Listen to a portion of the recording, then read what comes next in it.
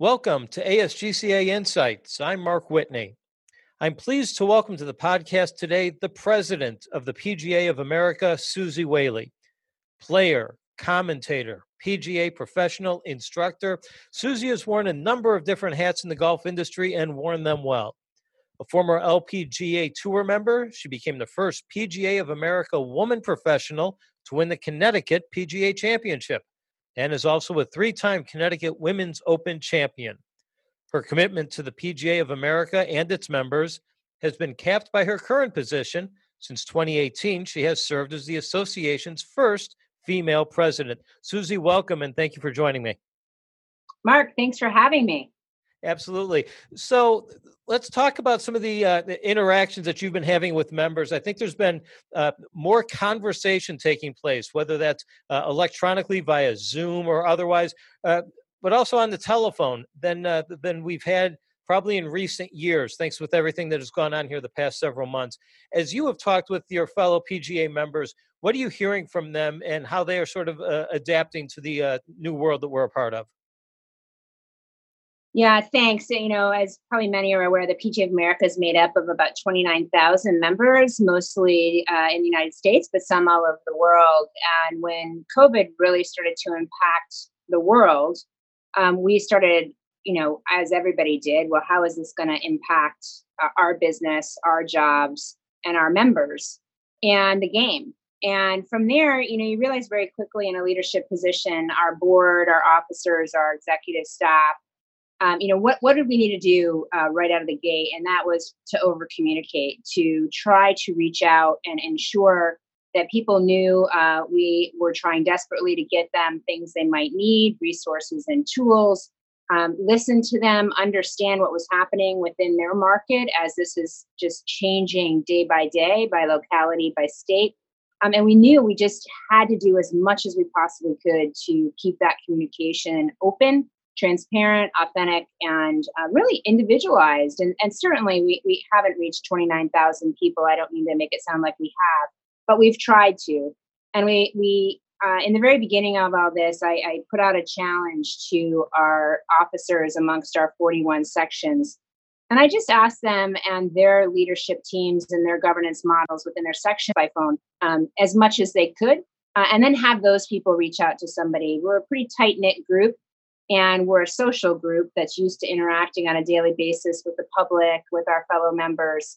And I knew there was going to be a lot of isolation. So we as a board started that and, happily have reached a lot of members and had some wonderful conversations, some incredibly sad conversations. But it's made us all more connected. It's made us all unified. And we're still working at making sure everybody gets to the other side of this. A word that I mentioned in the introduction that I want to come back to is that of the role that you have had throughout your career as instructor. And in these times, I think of instructor from the teaching standpoint.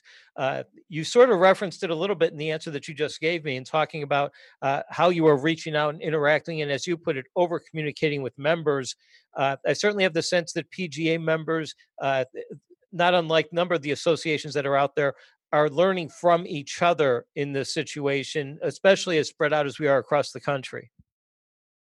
Yeah, we sure are. I mean, learning how to engage with our customers, our members, our consumers in a way that's virtual so that we stay connected to them so they know that we can't wait to welcome them back. The instruction community, and I don't mean to make it sound like everybody hasn't been hit very hard by this. Of course, everybody in the industry has, as well as other businesses. But the instructors truly have been impacted, many of whom are independent contractors, many of whom are just out of work, have been laid off, furloughed, or have lost their positions based on the fact that we weren't able to play the game up until a couple days ago in most every state. I think we still have 3 states that aren't playing with social distancing guidelines. And that really for us is something that needed immediate addressing. And many of these professionals, to your point, are learning from each other. Some professionals were ahead of the curve digitally and offering virtual lessons prior to COVID. Many companies have the opportunities to allow us to do that, and we've engaged with those companies, having talked to others in our field that were already doing it. So, for example, I was on Coach Now for quite a few years with an academy up in Connecticut. When I came down to Florida, I didn't use it as much. I was at a private member club, and I turned that right back on again so I could communicate with my constituents, having had some conversations with other professionals, instructors who were communicating with those they taught in that manner. So you learn something every day from each other, and it's also smart as we are going to open back up golf in a safe way, as I mentioned before, and we will get back to instruction, but it's going to take time to get back to instruction in a way that localities will allow it, in a way that our customers will feel safe, and in a way that our employees are protected and are safe.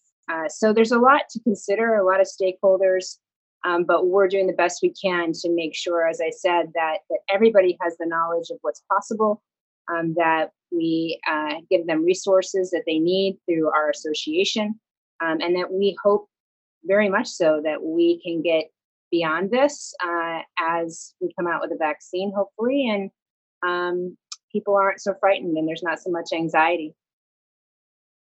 Talking with Suzy Whaley from the PGA of America. Suzy, again, wearing that instructor hat, that teacher hat. We are all seeking to communicate more and to reach out and engage more with folks in whatever way that we can. There is also the need, though, to try and strike a balance, it seems like, between being as proactive as we can in reaching the various audiences. And you talked about your PGA members ultimately trying to connect and reconnect with their members again.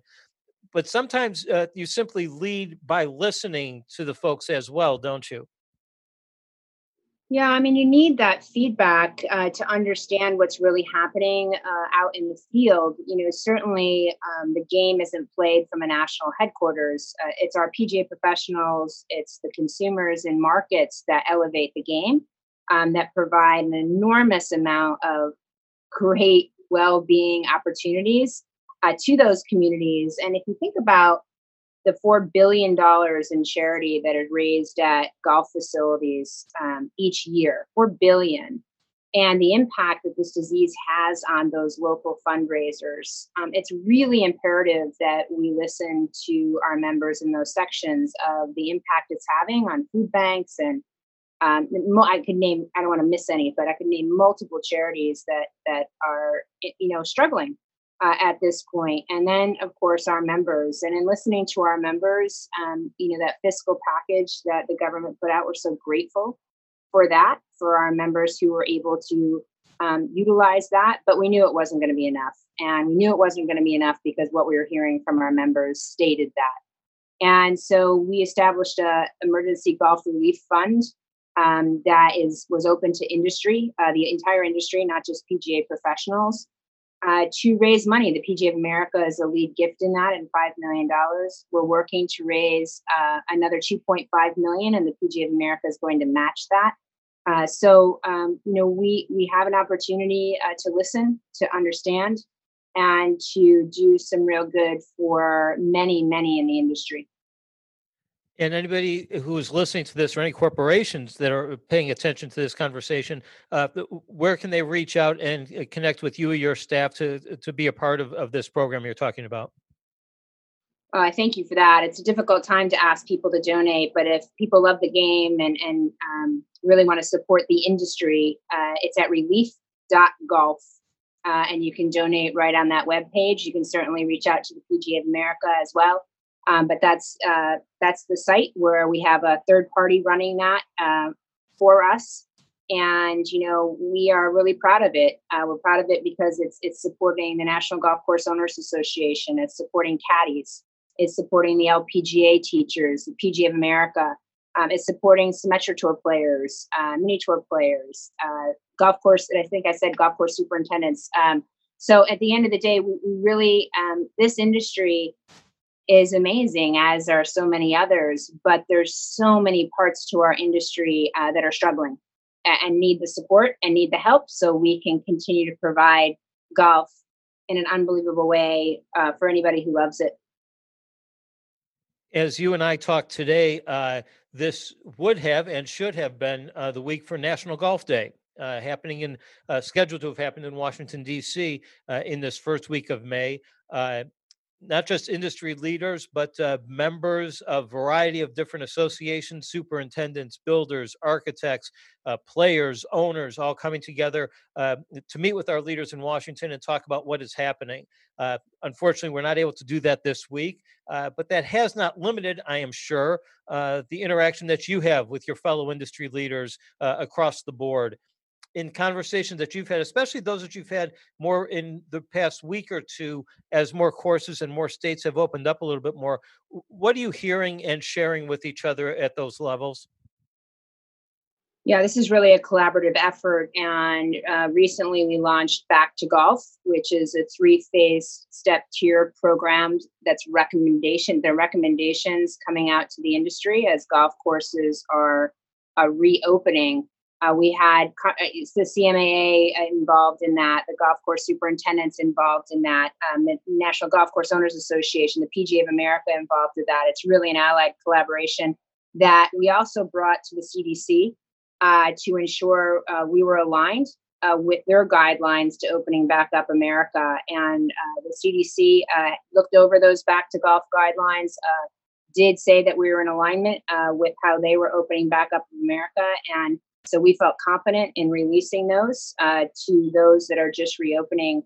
The first phase is fairly strict. It's just being grateful for being able to social distance and to have a game that's considered a recreation. We all that are in the industry look at it as a business, but for people who get to walk the golf course, again, in that safe, monitored way, we're very fortunate that we have the opportunity to be able to do that, but it's a great responsibility on top of that. And we need to follow those guidelines. And while many, may think they don't want to do that, well, we're going to advise them strongly to do that so that they can remain spaces for people to enjoy. And that we can phase back in when appropriate and when the local officials allow to phase 2 and then to phase 3. But this was absolutely a unified effort and one that we needed to be unified on. We needed the feedback from the industry to ensure that we had as much in there as was necessary. But again, they're just recommendations, but we're thrilled to have that out. In fact, today, this afternoon, there's a media call where we'll be aligning with the media on what those look like and what those are as states reopen. And ultimately, it does come down to each individual golfer, doesn't it? And the role that he or she plays when they're out at a facility. It really does. And, the many places are walking only right now, and people are really enjoying that. I realize not everybody has the opportunity or ability to do so, but those that are walking and getting back to walking are realizing what a gift that is to be in this open space that's beautiful and enjoy a little time off with a walk and a few clubs. Then we have other places who have single rider cars only, unless, of course, it's a family member riding with you. And we've stipulated in our phases Back to Golf, we've allowed a flag to be put on that cart so that those monitoring or watching understand that those two people live together in the same household. So, we've taken as many precautions as we can, but to your point, it's really human behavior. It's understanding that when you have an employee at a facility wearing a mask and you're checking in, certainly not within the golf shops are closed. But if there is a starter place where you're checking in, just be respectful and put your mask on as well, just to protect everybody involved. Use your, don't use other people's teas. Use your own. Bring your own water. Anything that you can possibly think of that will keep everyone at that facility safe, but you safe as well. And so that you can continue to enjoy the game. And that message needs to be unified. It needs to be very clear. And we just need to be patient. We need to be patient as we try to get everyone healthy again and in the realization that, people are dying of this. And if we have the opportunity to get some exercise on a beautiful space, certainly let's not take advantage of that so we can continue to do so. Well, and I can tell you from personal experience, I had an opportunity this past weekend to get out and play 9 holes with my teenage son, and I can play just as poorly walking a course as I can riding it. So, but we will continue to work on that side as well. I understand. Susie, I want to conclude by asking you about another topic, and that is about women in leadership in the golf industry. ASGCA Insights previously spoke on this program with ASGCA President Jan Beljan, and she stressed the importance of simply providing opportunities for women at the local level, within a club, within a greens committee, as an important jumping off point, as an important place for start for women in leadership type positions. Is that the type of thing you see as well at that local level? Yeah, well, Jen Beljan, she's such a role model and such an inspiration to so many. And I do see that. She's absolutely right. You know, women need to be oftentimes asked, invited, understand that it's a possibility, see themselves in that role.